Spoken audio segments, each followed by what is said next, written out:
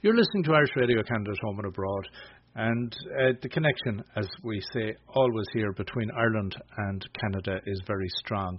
And one of the aspects of that is there are many Canadians, and we know from figures that there's up to nearly 7.5 million Canadians who would claim some degree of Irish heritage, and that doesn't fully include the numbers from Quebec, so it could even be as high as 10 million.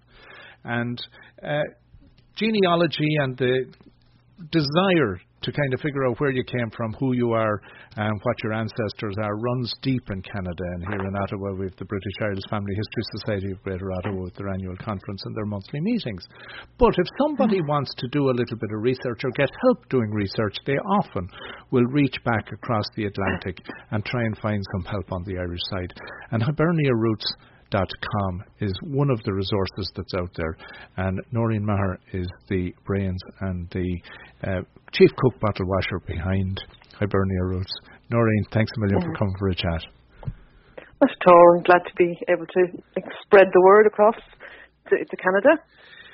Oftentimes, you as a genealogist probably would be much more aware of the Canadian connection, but Canada often, or for many years, was kind of the poor relation in Irish immigration, in that people perceived the US and nearly Australia and forgot about Canada, but it's a huge Canadian-Irish connection.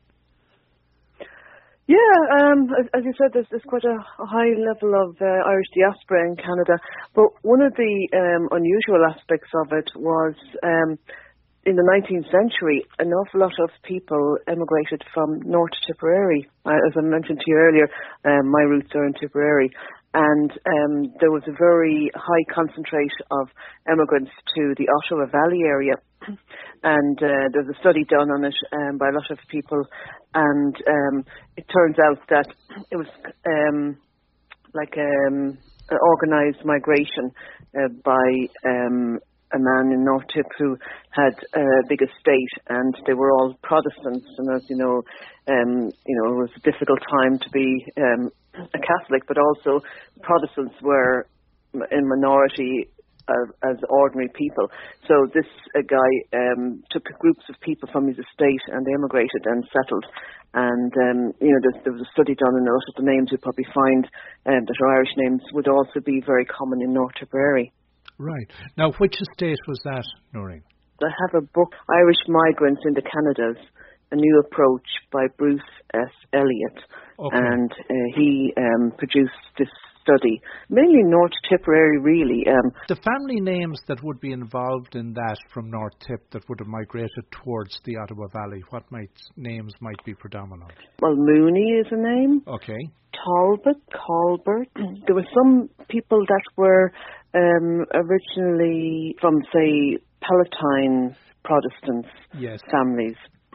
And so they may have a slight sort of German type name, like maybe Switzer. Yeah, a few years back, actually, the former Prime Minister here, Stephen Harper, his wife, a group of the Palatines, there was a tour came out, and she is a descendant of that. Now, they were from out in the Alberta region.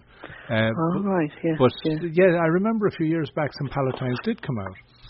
So it's a very specific area in Ireland that they settled in. In fact, the parish I come from is called Ballingarry, and it's in South Tipperary, and we have a Palatine Street because that's where all the people came from, and an area called Kilcooley. Right. And so that would have been a very strong area for emigration. There's specific areas like that you can trace connections between one and the other. So, Noreen, then, the services that you're able to provide somebody, if I come to you and say, I've hit a stone wall or a brick wall beyond my grandfather. Oh, right. If I've hit a brick wall beyond my grandfather, I'm in real trouble. But let's say we go back a few more generations, 3 or 4 generations back, and I'm based over here, and I'm trying to dig. What can you help me with? Well, what I usually say to people is they start with themselves first and work back as far as they can in the place where they are. So if you're in Canada, go back as far as you can in the Canadian records. Don't start going to Ireland until you've brought yourself back to when your ancestors emigrated. So if you can do that, that's great. Now, again, it depends really on the period of time that they emigrated. Sometimes you may not be able to, definely locate a record of them because of the period of time. But in general, I get the information from people then, and I start looking at Irish records, and it could be baptism records, or it could be land records, or specific studies like the one I just mentioned about the migrants to Canada from North Tipperary, because that's very much recorded, so it would be easier to find. But again, people have to bear in mind that depends on the part of the country that their ancestors came from, and whether there's an existence of records. It varies from parish to parish. But a lot of information is online, and a lot of the Irish government records have been put on for free, which is great. But it's knowing where to look and where to find them, and recognising place names or knowing the parishes. Sometimes that's not something you'd know unless you were a local as such. But Noreen, it helps speed it up. Yeah, Noreen, you identified though a very interesting problem in that you explained to me that as you are a Maher, if we look back along your family tree, that your name married your name back along the way. Yeah. So it can, if you take it the likes of Murphys and O'Sullivans and Kellys, that it can get very murky. So how do you work through? Well, yes, it can. That's why, you need to, you can't just go by a name as such, by a surname. You have to know the area of Ireland they came from. And in general, people do seem to stick to the same area, and they marry people locally in their parish, etc. But sometimes people, moved for work reasons, so you can't really say for definite that they came from a certain place. So you need to have a name and, roughly an age or a date of birth or a date of migration to kind of pin down to an area. But again, so much is online. Sometimes it can be easier to do that. But you need to know a little bit more than just one person's name. You need to maybe know their parents' names, or sometimes people maybe named a town after the family, when they were settling in an area, in a rural area, or they may have named their farm after the place they came from, the townland they came from, It's all about producing all the information and not realising how much you actually know. Sometimes people tell me things and I say, oh, actually, have you got any old letters? And then they say, oh, yes, it's an old letter. And then you'll find names mentioned in it. And then you can start looking at the names and then proving their birth records or whatever. So it's like a jigsaw, really, putting everything together. You can't just, rely on one piece of information. And Noreen, while I mentioned the high concentration of Irish diaspora in Canada, and I know it's same in Australia, may not, the percentages would vary. Do you find that the Irish themselves in Ireland, that there's any real appetite to try to figure out who you are or where you came from, or is it just taken for granted? Well, I suppose a certain amount is taken for granted because people, I suppose, generally know their immediate family, back a few generations, especially if they've always lived in Ireland, and maybe always lived in the same area. Right. And there is that. But at the same time, people now with all these TV shows, who do you think you are and all of that, people are suddenly getting to see these and see how easy it looks to find people. And then with a lot of information going online, people are more tech savvy now, so they start looking things up and finding things. And, I actually run classes, night classes, and it's Irish people, coming to my classes. So, there is a general interest definitely in Ireland as well. And there's also a lot of initiatives, like back in 2013, there was the Gathering, which was to encourage people, the diaspora to come back to Ireland and visit. And they're producing another similar program, another kind of global initiative, tourism initiative, that they've piloted in a few parts of Ireland this year, or 2018, and they're hoping to roll that out. And the idea is to encourage people to come back for festivals, but just, maybe specific festivals. Say, if you're interested in traditional music, you come to a traditional music festival, or you come back to, say, Listowel Writers Week, or, something like that, to kind of encourage people to come for specific festivals rather than just, coming around and not really getting the full kind of, I suppose, taste of Ireland.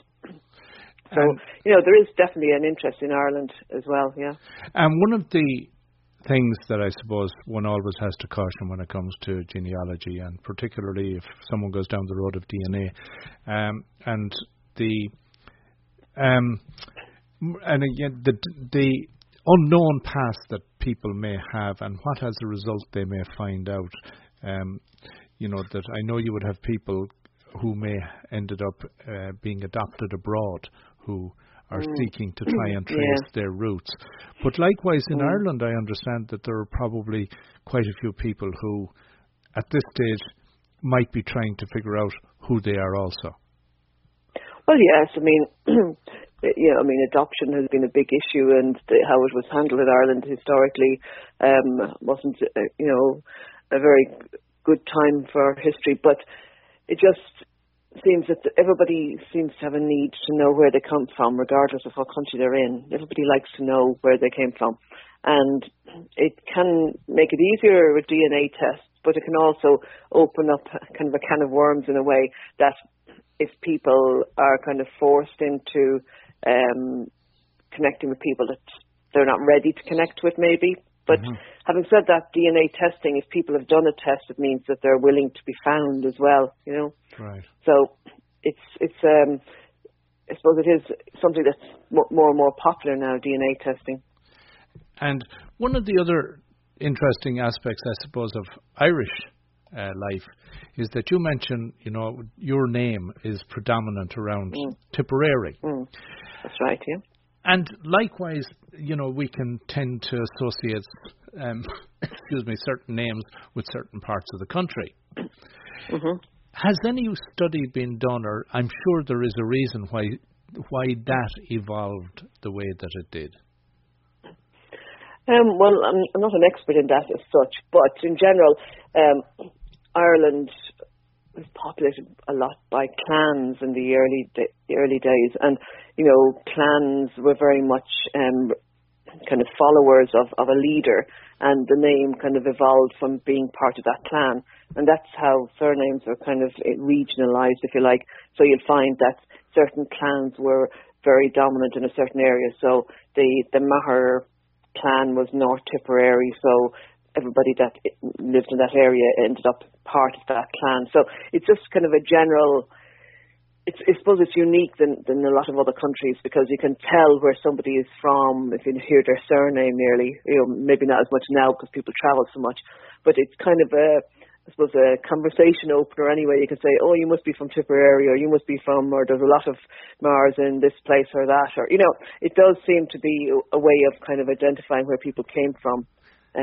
So it's maybe unique to Ireland, I suppose, but it's definitely historical and very. There's people who study names and origins of names and clans, and there's quite a lot of records you can find, or databases that will tell you exactly how they evolved and who the heads of the clan was at times. So it is an interesting aspect to Irish history as well. It is indeed. Well, Noreen, we're going to have to wrap up, and I want to thank you for taking the time, and we want to give some people some coordinates of where they might find you if they're looking for any information. And I see you have a website, which is hiberniaroots.com. That's right, yes. And you're on Twitter and Facebook, I'm sure? I'm on Twitter and Facebook. I have a Facebook page, Hibernia Roots everywhere. If you put in Hibernia Roots, you'll find me. So it'll be on Twitter and Facebook, Instagram, and my website. So, and, I'm happy to answer anybody's questions if they want to go through any of those platforms. And if they have any questions for me, I'd be delighted to help them out.